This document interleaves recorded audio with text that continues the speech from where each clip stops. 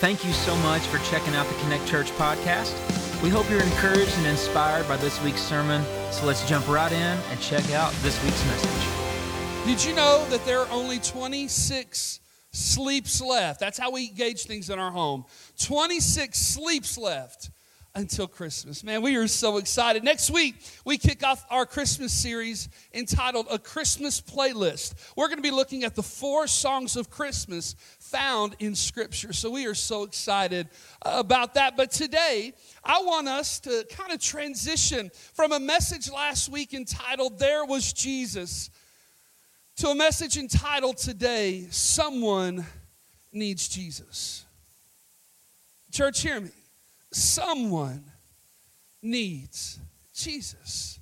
You know, the truth is, as a church, as his church, we're struggling a little bit getting out the good news to a world that is filled with bad news. And you know we live in a world that is filled with just too much bad news, don't you? As a church, we're struggling to get the good news out.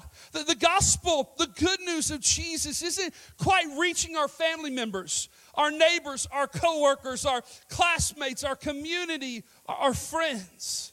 And I know what the thought is, Pastor, but you may not know this, but we're in COVID-19 season. Things are just a little bit harder, right? With social distancing and all of those things, it just makes it a little bit harder to share the gospel and the good news. Well, I've got news for you, church. Most of the church wasn't sharing the gospel before COVID-19. And we weren't actively telling people about Jesus before this pandemic took place. Now, I was tempted and I had it ready. I was going to share with you stat after stat to show how much the church is struggling sharing the gospel. But you know what I decided? You don't need stats. You know we are.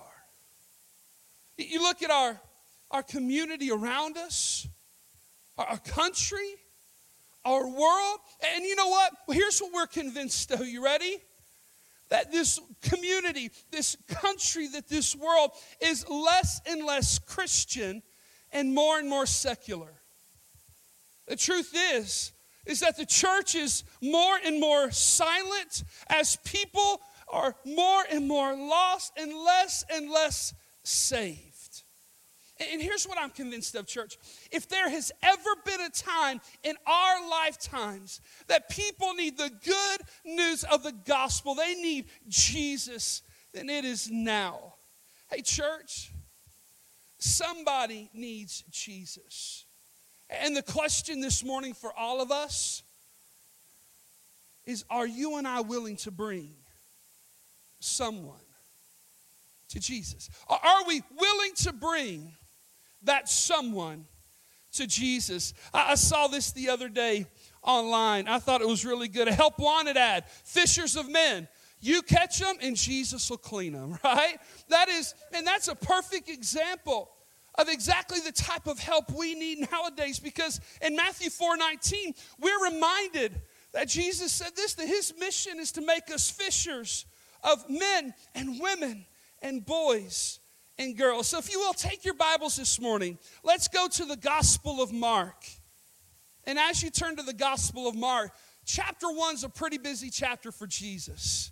In fact, it's a pretty incredible chapter for Jesus. We find in here that Jesus is busy calling out disciples.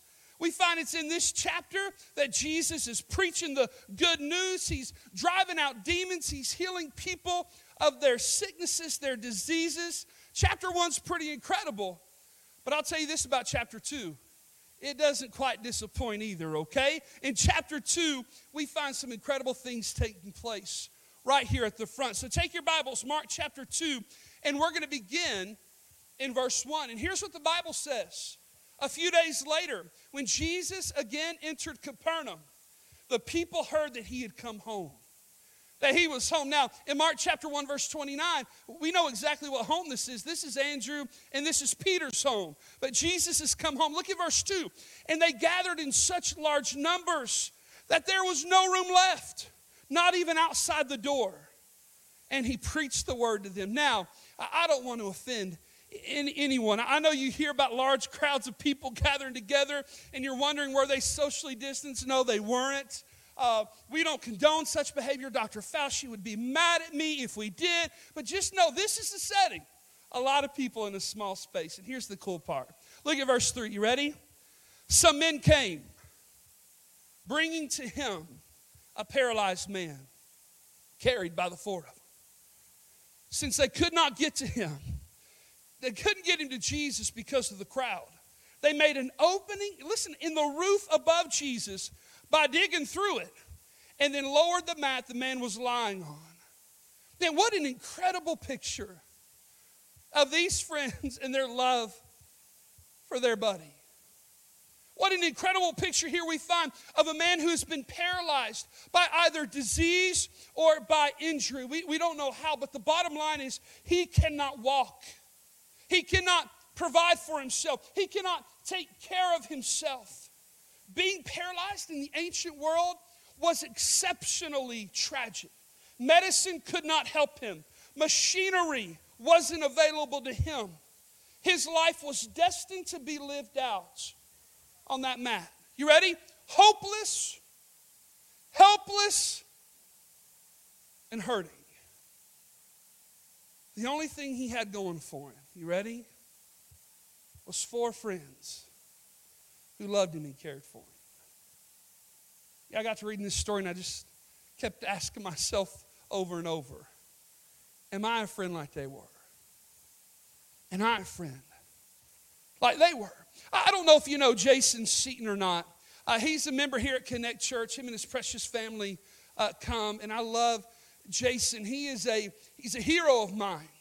A number of years ago, Jason experienced a terrible accident that left him paralyzed. And one of the things I love about his story is that if you know him at all, there is nothing Jason can't do. Take a look at some of these pictures. Watch this. You ready? This is him at a wedding. And I don't know if you have time today, but you ought to go to his Facebook page and watch him as he created a mechanism on his wheelchair and he danced with his daughter at her wedding. Unbelievably powerful. He's a great husband. He's a great dad. He faithfully preaches the gospel. Every time the juvenile center's open downtown, he's in there sharing his story and sharing the story of Jesus. He travels to churches and he preaches. And here's one of my favorite things. He goes hunting and he goes out there and he kills turkeys and he kills deer. There is nothing this guy could do. I shot my first deer with Billy this past weekend. And man, I got to talk with Jason yesterday. And we got to just tell about how fun it was, the hunt and all of those good things. Now look at Jason, and I think of him. I think there's absolutely nothing this guy can't do.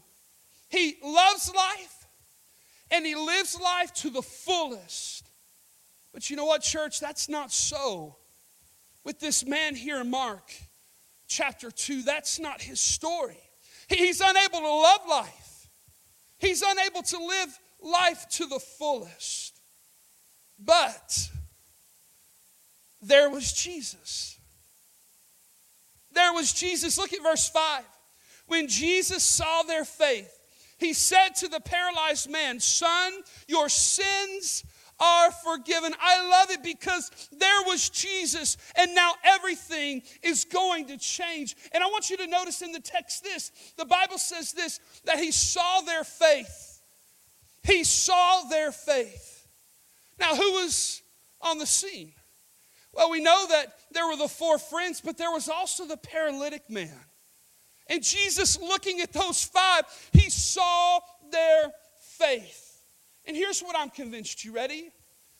I believe that Jesus, the great seer of faith, saw the faith of the paralyzed man, and it moved Jesus to meet his greatest need. Now you see, his greatest need wasn't to stand again, but to be saved from his sin. You see, you heal a man of paralysis, and yes, he may walk on earth for a few more years, but you heal a man of his sin, and he will dance in heaven forever and ever. And that's exactly what Jesus does here in the text. And hey, by the way, Jesus also healed his paralysis. In verse 11, we know that Jesus healed him, told him to pick up his mat and to go home. And guess what that man did? He did just that. But Jesus was not only moved by the faith of the paralytic man, but Jesus was also moved by the faith of this man's friends. You know what? I think of those boys and I think this. They loved him enough that they brought him to Jesus. They loved him enough to bring him to Jesus. They weren't willing to let one more minute go without him going to Jesus. They weren't given to inaction. They weren't deterred by what others might think of them. They weren't given to fear in that moment. They were convinced that their friend needed Jesus more than he needed anything or anyone else. And again, the question comes in my mind. Are you and I that type of friend to love somebody enough to bring them to Jesus? Are we that type of friend? You see, in the first century, homes were very small and they were tightly grouped together. In fact, maybe an average home would consist of 4 small rooms and a courtyard, just a very small space. There would be a staircase that would lead to a roof that was made of mud tiles and branches. When I was in Jerusalem last year, I came into the area of Capernaum, into this small town, this small city. And what's amazing is what you see underneath that structure is the traditional home of Peter and Andrew, where Mark chapter 2 takes place. And that structure you see above their home, that's a church. And it's really cool. The entire floor is glass in that church.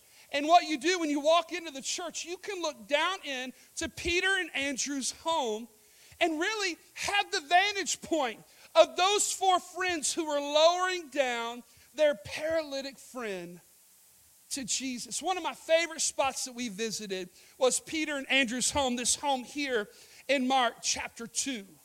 You see, it would be right here that these friends were unable to work through the crowds of people. As you can tell from the ruins, the streets were small.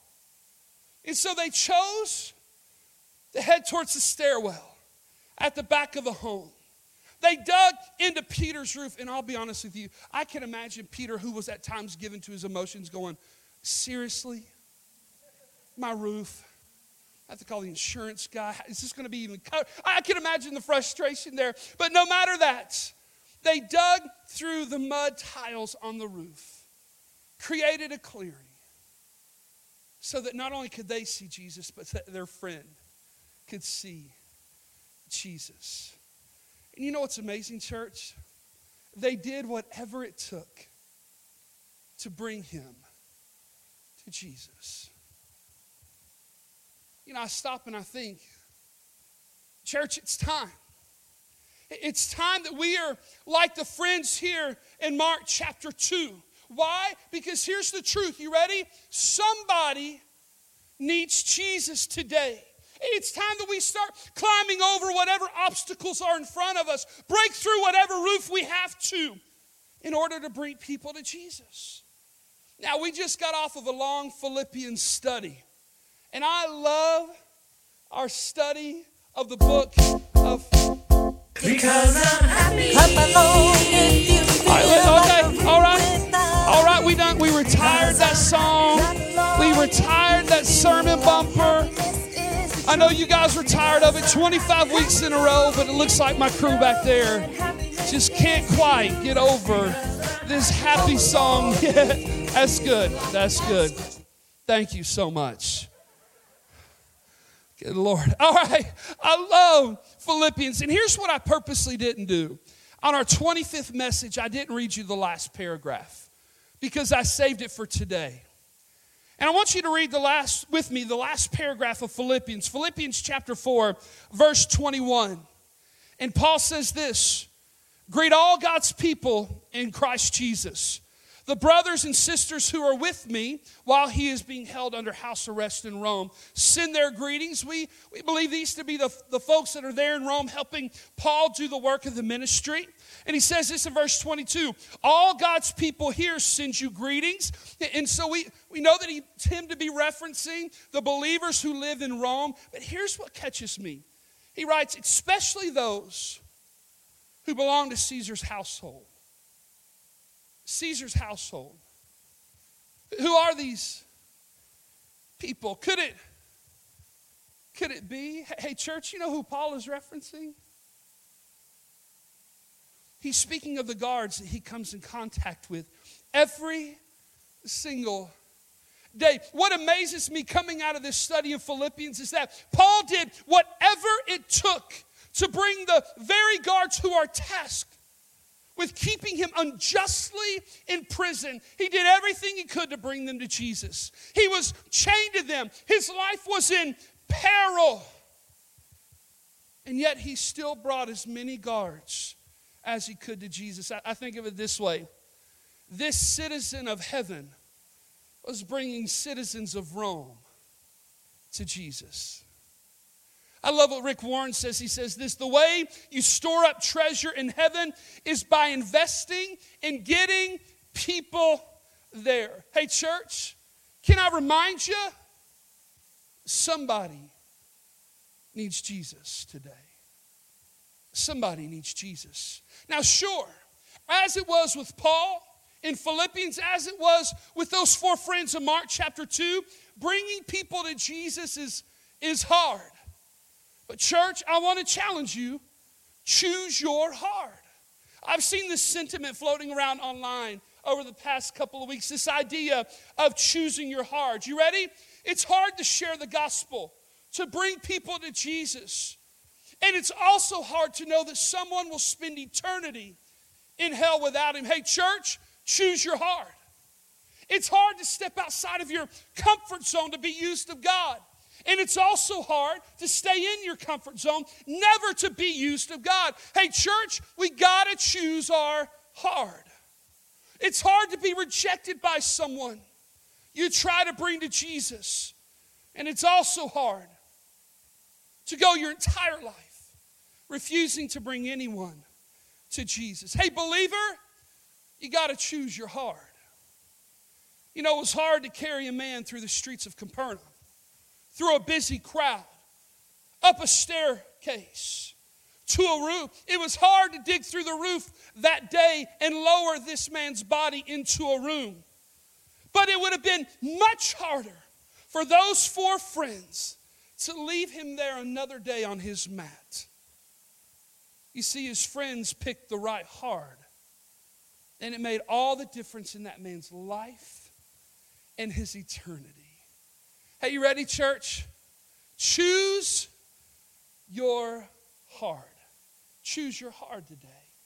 You know, I'm convinced, and I agree with many Christian authors of our time, that many in the church, and I'm not saying just Connect Church, I'm just saying in the church in general, that many in the church today, especially in the United States, are functional atheists. Are functional atheist. And here's what I mean. Sure, they believe that God exists, but they live out their lives as if he doesn't. Sure, they believe that people will spend forever somewhere, but they are seemingly unaffected by such truth. Sure, they believe in the Bible and what it teaches about hell and what Jesus preaches about hell, but it doesn't move them enough to bring someone to Jesus. You see, there's a lot of functional atheists alive and well in the church today. And every time I engage in Scripture, I'm reminded that the Holy Spirit of God wants to move us from being functional atheists to being faithful evangelists, bringing people to Jesus through the gospel, much like the friends in Mark chapter 2. Now, you might be thinking to yourself, well, Anthony, isn't it really the church's job to preach the gospel, to share the gospel on Sundays and on Wednesdays? Sure. But I'm going to remind you of a statement that I've said many times. Nowhere in Scripture are the lost commanded to come to church, but what we find in Scripture is that the church is always commanded to go to the lost. This is the truth of God's Word. Church, it is not time for you and I to go MIA. Missing in action. We need to do whatever it takes. Why? Because someone needs Jesus.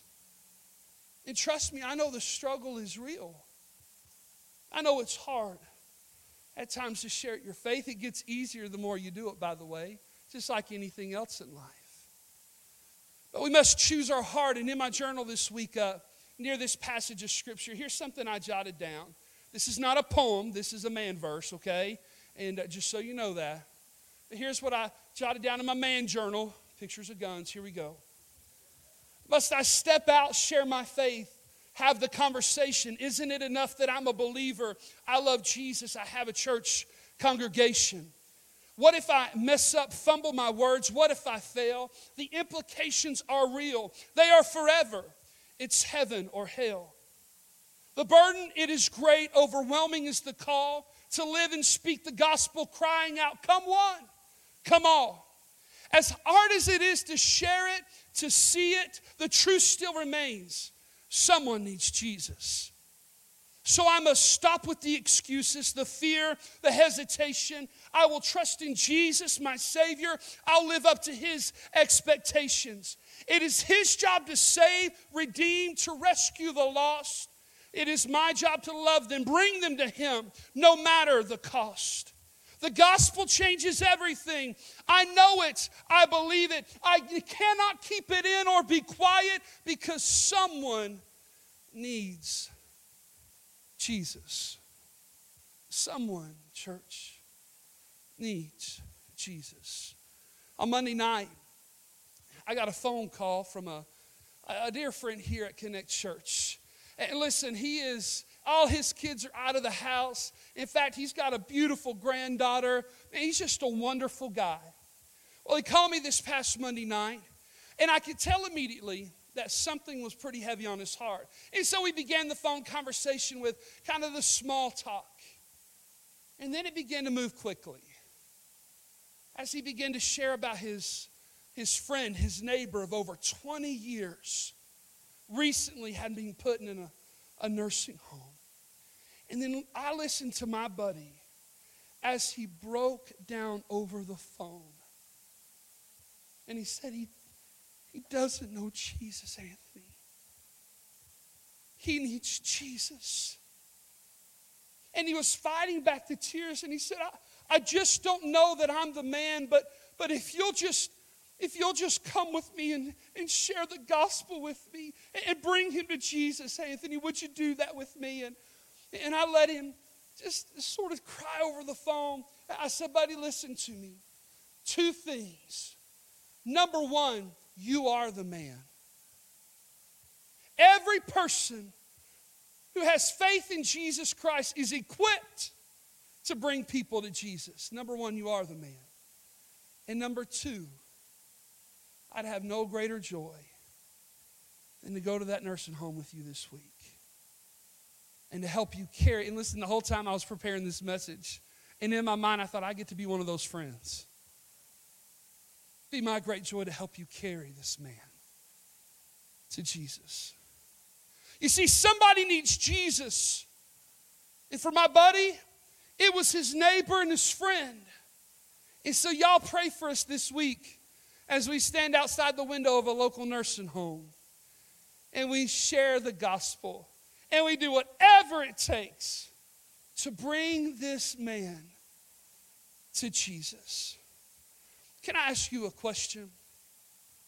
Now, these might be a little bit of gut punches, but I want you to think them through. You ready?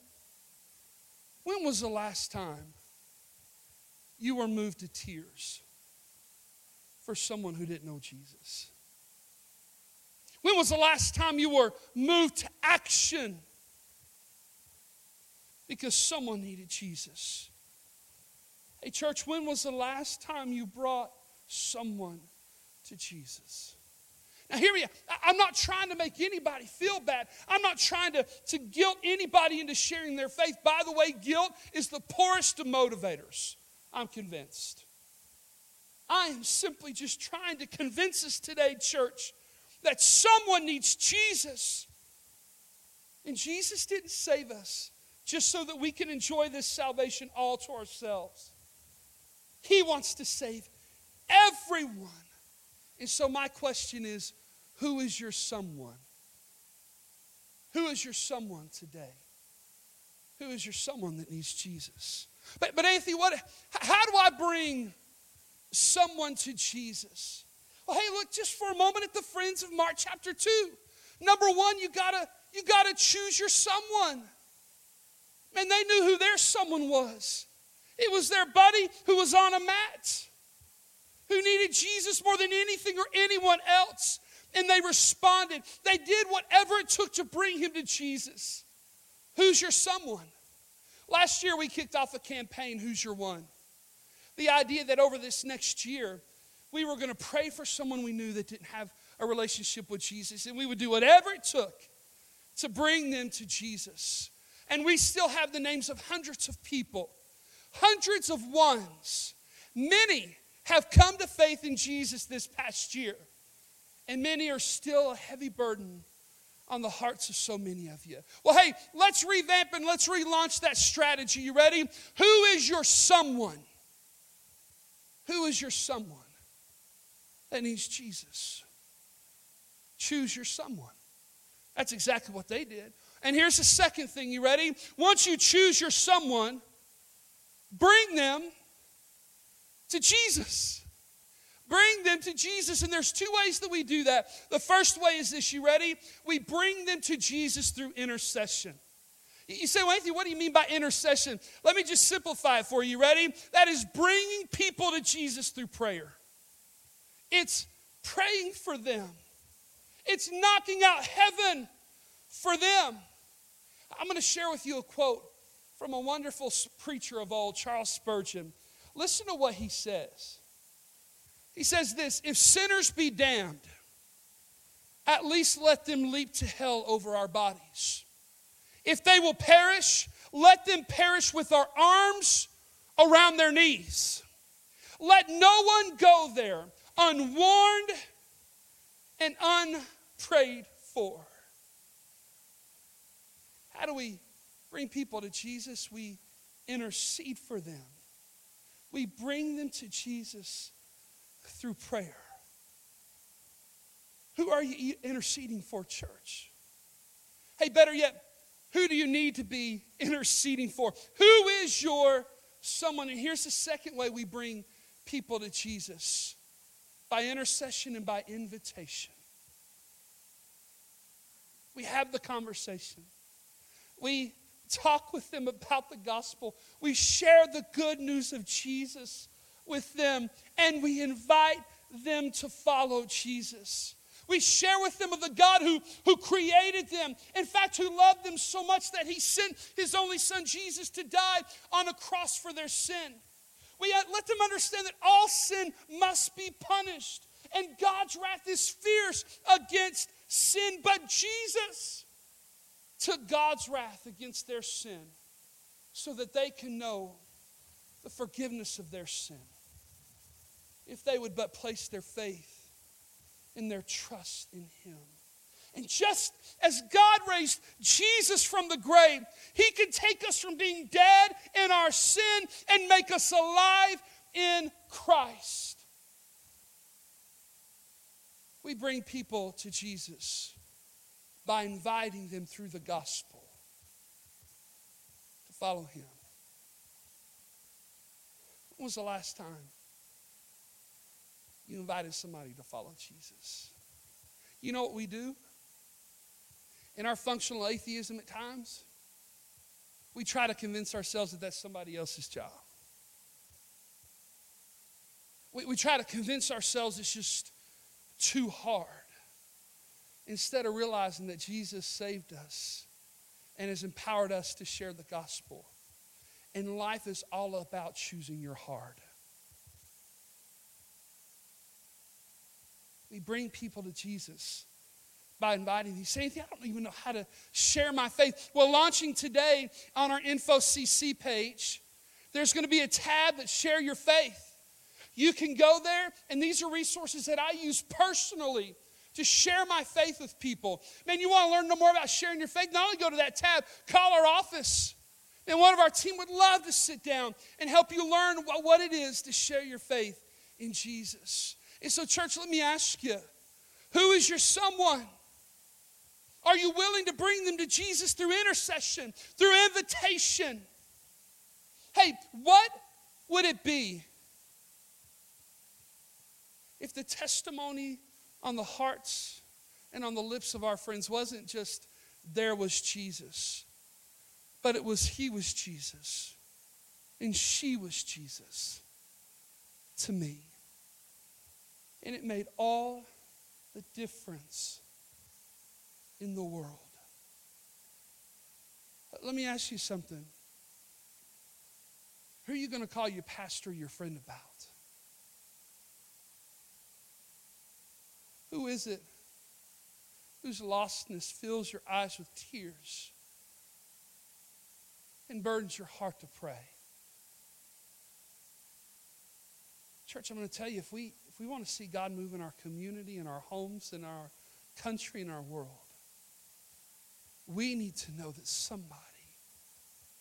there's always somebody who needs Jesus. And our job as the church is to bring them to Jesus.